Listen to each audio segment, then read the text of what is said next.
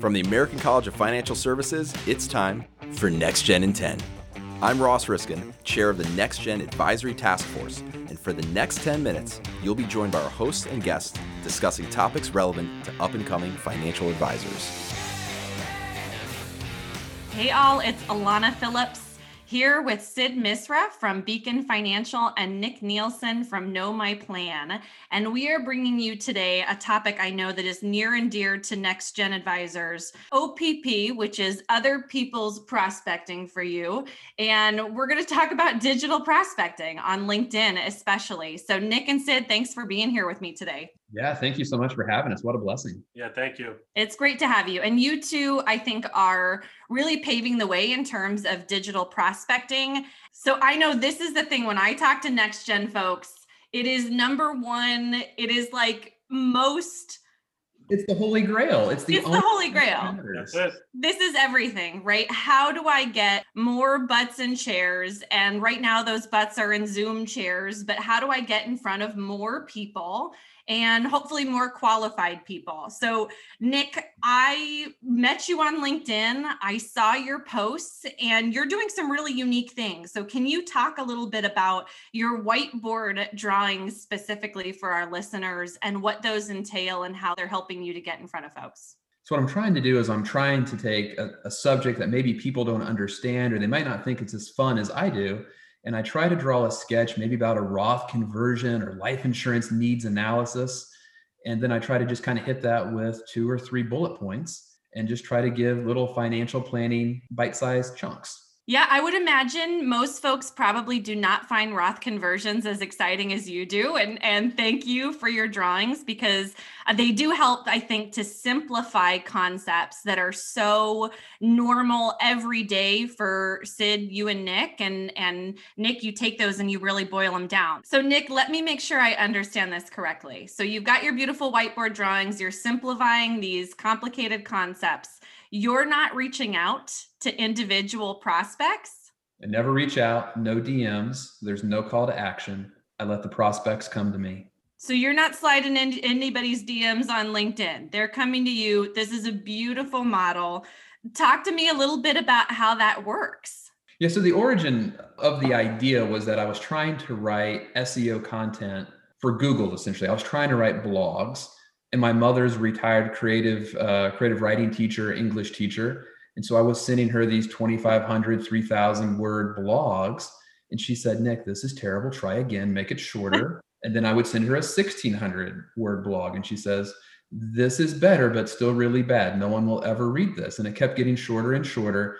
And I finally went to my mom and said, the only thing I can do now is I can draw you a picture and give you 3 bullet points. And she says, well, it certainly can't be any worse. So the way that I was writing, maybe Google loved it, but there's no way anybody on LinkedIn would consume it. So then I put this out into the world. The LinkedIn people, there's a group that like it. And I've kind of figured out who that niche is. And they came to me. So I'm like, oh, I have something here. So then I just kept doing it and doing it and doing it. And I kept building from that. So before we get too far, let's sort of verbally draw these whiteboard drawings for our audience, Nick. Yeah, so let me give you an example of one of my favorite ideas. So if you think about climbing a hill, so I might just start with a hill that has a very gradual slope. And then I might put some circles there that say basic things like IRA or 401k, term life insurance. But all of a sudden, that hill turns into a mountain and it starts getting real steep. And then we draw some circles and we bring in the introduction of things like ISOs and RSUs and donor advised funds. The point there is there reaches a point where people get uncomfortable. The slow, gradual incline becomes that steep mountain that becomes a treacherous climb. And that's where financial planning starts to happen for a lot of the people that I work with.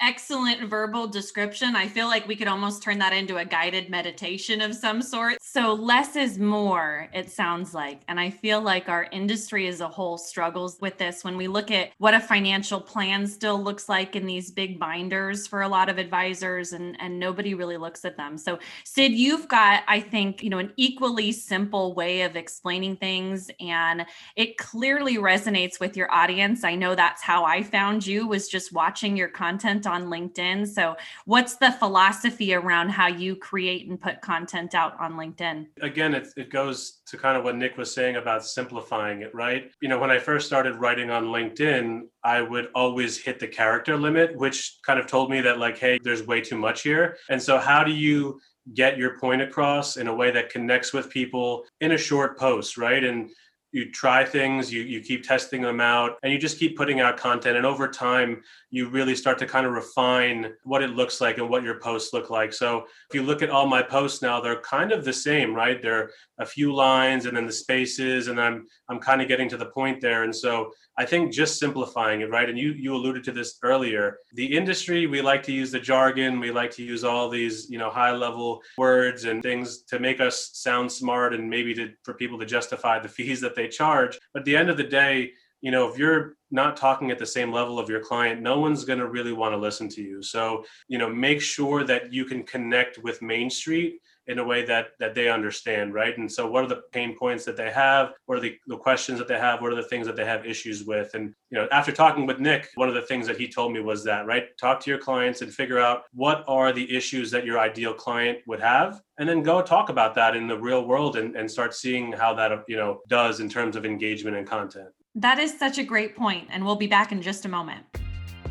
Are you ready to deliver comprehensive financial planning for your clients, no matter what walk of life they come from or how unique their needs are?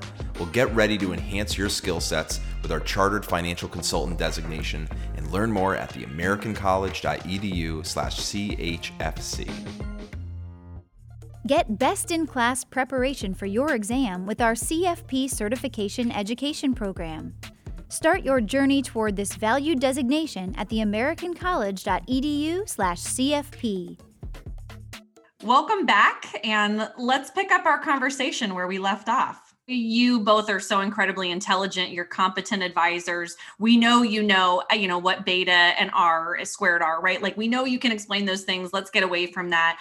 And honestly, Sid, you've kind of replaced the jargon with emojis in your post. Has anybody given you any trouble about using emojis instead of technical jargon? No one yet. I think people actually like it. It's a nice way to kind of break up the text, and it just makes it a little bit more fun, I think. So I like using them. I'm a big fan of them. So Sid, these emojis, I've asked advisors, like put emojis in your post, and they make this horrible face of disgust when I say put emojis into this serious post about financial planning. So how do you choose which emojis to use, and what's the craziest one you've picked? Well, it all depends on the context, right? If I was writing about someone being disgusted, there's an emoji for that. There's a face that's disgusted. So it just depends on what I'm writing about. If I'm writing about the markets, there's an up market graph, right? Emoji. There's a down market one as well. There's cash, there's fire. So there's a lot of different things that you can kind of play around with. I would say write your post first and then see if you can add in some emojis. Emojipedia is a website that I use to just copy and paste them,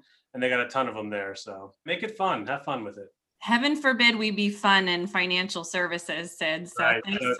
Thanks for bringing the emojis out in those posts. So obviously all of our listeners want to know, you both have answered the question. This isn't 3,000 letter post. This is very simple, maybe 3 bullet points. Maybe there's emojis in it. We know how to do this, but how much time are you spending doing this? What's the return on these posts and on not reaching out and cold calling or sliding into the DMs of folks on LinkedIn? Yeah, for me, I've signed a few clients. I've brought in a little bit of business, but I think overall it's the long-term game, right? It's building a brand. And I want to be someone that if people have a question about personal finances or financial planning, they say, hey, go to Sid's LinkedIn profile or his YouTube page or whatever it may be. There may be some answers there. Reach out to him. And so I just want to be able to connect with my clients or potential clients and people where they already are, right? All the attention is already online. It's already on LinkedIn, Facebook, all these other platforms. And so I think advisors who don't utilize that are really doing a disservice to themselves because they're not talking to people where they are, right? Meet them where they are. You've done a great job of that brand building, Sid. And I know one of the things in thinking about that long-term game is hard in the short term, but you mentioned to me when you and I first spoke, you've kind of watched Nick and seen what he's doing and made it your own. But Nick, you've really had a pretty significant return on your investment of time and energy in that. Will you share a little bit about what you've got in terms of business from your LinkedIn posting? Yeah, so from May 1st through the end of December in 2020, we brought on 18 households that brought over 13 million in assets under management, plus some other life insurance and disability insurance business that went along with that. So, it's rocket fuel for our business. To Sid's point, there's maybe 1% of people that might be interested in making some sort of financial planning change today, but there's that other 99% out there that you're building credibility with. And, just yesterday, I had this just explosion of DMs where people that I had previously spoken with, they came back. So, 5 new relationships in one day of people saying, hey, I'm ready to meet. The time is right. I just left my job, whatever the case might be. So it's rocket fuel for the trajectory of the business. That's awesome. You guys really are meeting people where they're at, right? Especially in our more digital world than it was before. And I think it'll continue to be. So you both are clearly creative individuals, which I think is challenging sometimes to find in our industry, that creativity. How would you suggest somebody who's new in the industry, maybe new to using a digital platform for prospecting, how do they come up with their digital content and brand presence like the two of you are doing? I'll give you the advice that Nick gave me. Figure out who you want to work with. Who are those people? What does that target or ideal client look like? And what are the problems, right? What are the issues that they face? Talk about those things. And so if you look recently, a lot of my content is gearing towards that. Before, I think I was doing it a little bit more generalized. And so again, kind of leveraging my network and the experience that he has, he told me, hey, narrow it down and really start speaking to the people that you want to have as your clients. Excellent. No, I think that makes a lot of sense. Nick, how about for you? If somebody's sitting down, they're intimidated by having to come up with content versus putting out the material their broker dealer has approved and everyone from the same broker dealer puts out the same content. How do they break out of this vicious cycle? Yeah, so I'm going to agree with Sid. You have to know the avatar of who you're talking to. And I can see my avatar in my mind. I can tell you exactly what they look like and how many kids they have and what vehicle they drive. And every piece of content is geared towards that avatar. And second, look at the clients that you brought in last year. What do they have in common? Most importantly, what were their pain points? Maybe you find something that you're really, really good at, but you didn't realize it. And if there's some common pain points there, build on those. Use that as content inspiration. And then finally, always keep track of the questions that clients and prospects ask you. Because if one person asks a question, there's a million people on LinkedIn that have the same question as well. Yeah, I think that's absolutely right. Well, excellent. Well, I think our next gen audience will appreciate your advice. And I would suggest it if I'm listening to this episode, go check out Sid Misra, go check out Nick Nielsen on LinkedIn, see the content that they're putting out and steal what you can and make it your own. I know both you gentlemen be happy to see your work sort of replicated and other folks have similar success. So thanks so much for sharing the secrets with us. Thank you, Alana. Thanks, Alana.